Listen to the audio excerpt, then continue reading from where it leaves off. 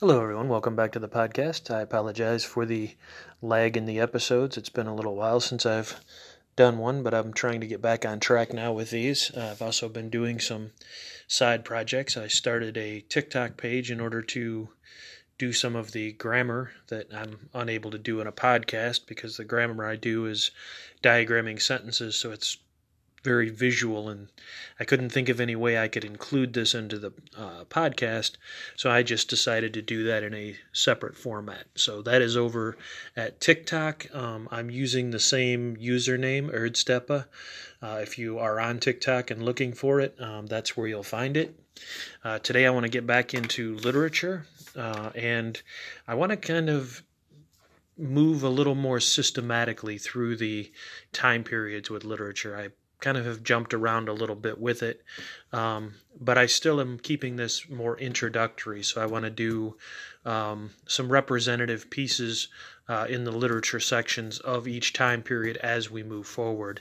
The one I want to do today is one from the Old English period. Now, most people with the Old English period are familiar with the poem Beowulf. I didn't want to get into Beowulf, partially because everyone's already familiar with it somewhat if you've studied literature at all, and I will get into that later on in more depth. Beowulf is a much longer story poem than The Wanderer. The Wanderer tends to be something you can sit and go through in one read, whereas Beowulf might take you a little longer.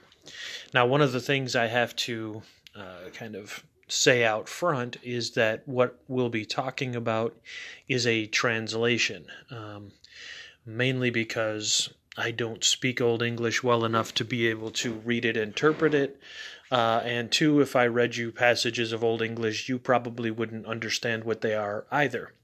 Old English is a dead language. It's no longer spoken, and hasn't been spoken for about 1,000 years. It went out of being a spoken language about 1,000 years ago. So the closest that we have in modern times would be German. It's a dialect of German, but even people who speak German would have trouble with it because it's not exactly German, and it's not like modern German. It has a lot of differences, but they would catch more words than an English speaker.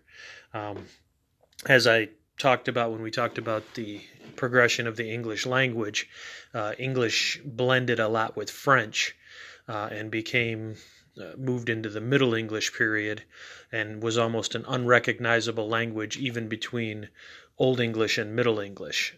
So to go from modern English to Old English would be very tough. Now, also with doing a translation, there's always the problem that this is poetry. Poetry never translates very well, even between two languages that are living languages.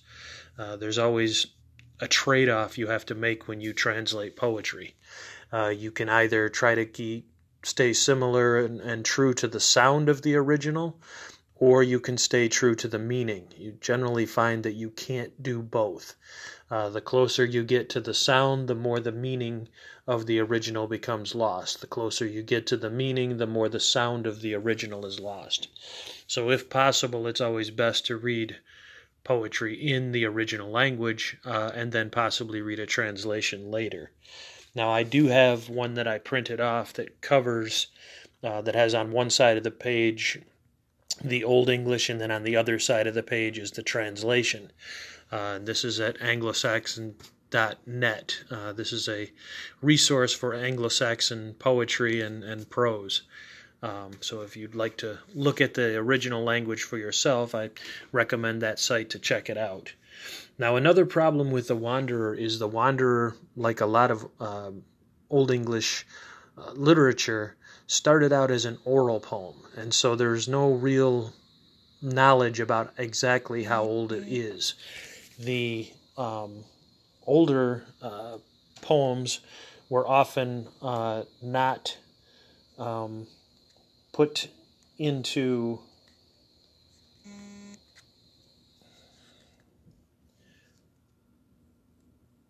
I apologize. I was having technical difficulties.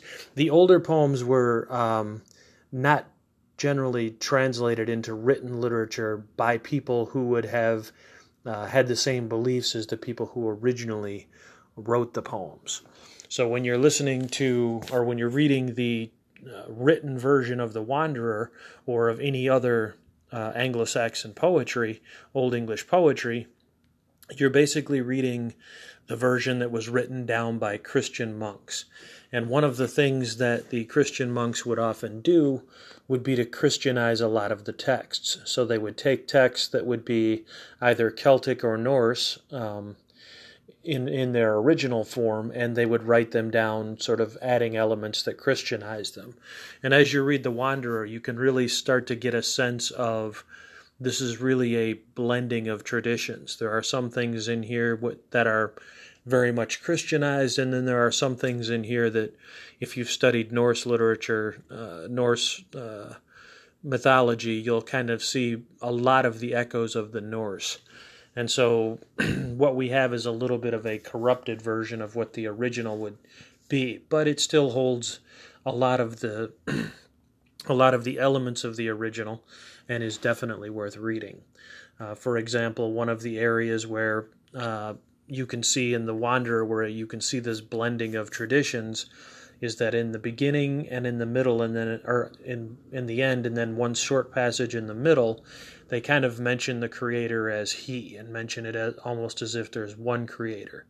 In other parts, it seems to be talking about Middle Earth or Middle Kingdom, which is very much a Norse idea, but it's an idea from the Norse that sort of gets adopted by Christianity, where they see Earth as sort of the place between heaven and hell. But that original idea was much more of a Norse idea that kind of was blended in. And again, as Europe became Christianized, they kind of incorporated some of the traditions that were pre-Christian. If you want a good example of this, this is why we have rabbits and eggs at Easter. Rabbits and eggs have nothing to do with Jesus. Rabbits and eggs come from old pagan fertility symbols. Same thing why Christmas is December 25th. This was the birth of Saturn, the feast of Saturnalia. And so there does tend to be a lot of sort of rehashing of traditions. For example, in the beginning of this poem, it begins off, "Often the solitary one finds grace for himself, the mercy of the Lord, although he, sorry-hearted, must for a long time move by hand along the waterways. The ice-cold sea tread the plains of exile. Events go as they must." So you have this sort of mention right in the beginning of the Creator.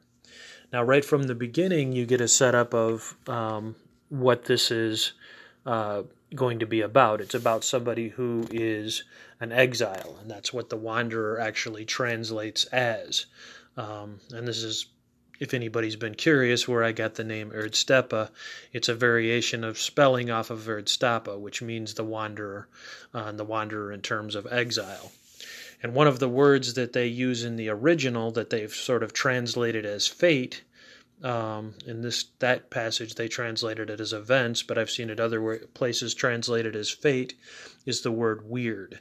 And the word weird now means strange, but in Old English the word weird meant fate. And so this is another example of how you can look at words and think you know what they mean, and then you realize the meaning has changed so much that it's almost an unrecognizable definition. So as we go through this poem, you kind of get a little bit of the beginnings of what it's like to be in exile, but you also will start to get sort of lessons of how you should behave. And remember, old literature was always a way of conveying culture. It was always a way of conveying how men should behave, how women should behave, how warriors should behave, how rulers should behave, how guests and hosts. And you see this in this poem, and this is something we mentioned a little bit when we talked about Beowulf just briefly. And this is something that you'll see a lot in Old English literature. And Old English literature is a very different culture from Middle English and what comes later. Remember, we talked a little bit about with the French conquering the literature moved from the beer hall to the court, where the ladies and the lords would congregate. Well, this is still very much literature of the beer hall. So as we're going through, as you're reading through this, you'll see references to the mead hall and to things like this, and so it really starts to give you the culture of, this was the culture of England prior to the Norman conquest. This is it goes into a little bit of the cultural. Often I had to speak of my trouble each morning before dawn. There is none now living whom I dare clearly speak my inmost thoughts. I know it truly that it is men of noble custom that one should secure his mind, guard his treasure chamber, his thoughts, think as he wishes.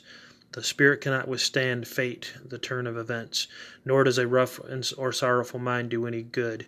So he's kind of, from a feminist perspective too, you're seeing this is the idea of, a man shouldn't be too open with what he thinks or what he feels. So if you wonder where this idea about the way men being, kind of closed off from everyone and having to guard themselves from everyone, this starts very early back, even into pre-Christian culture.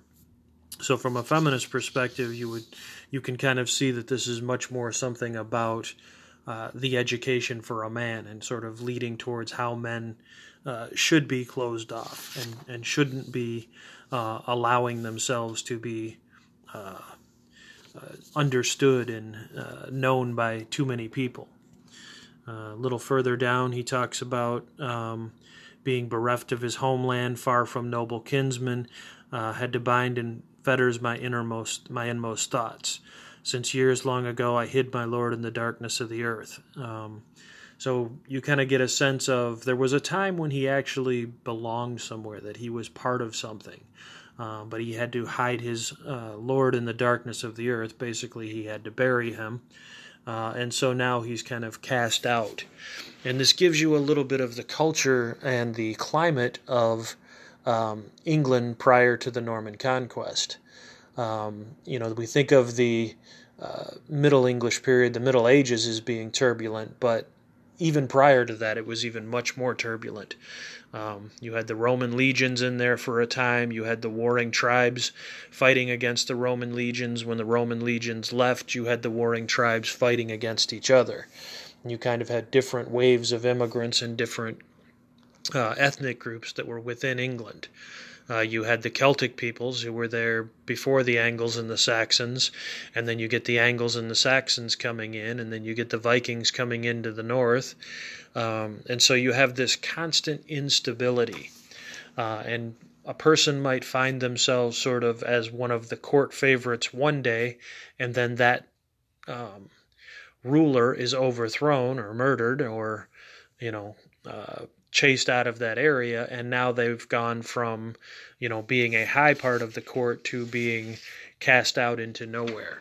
And this is something you see not only in older societies, but you see this any time where there's a lot of political instability.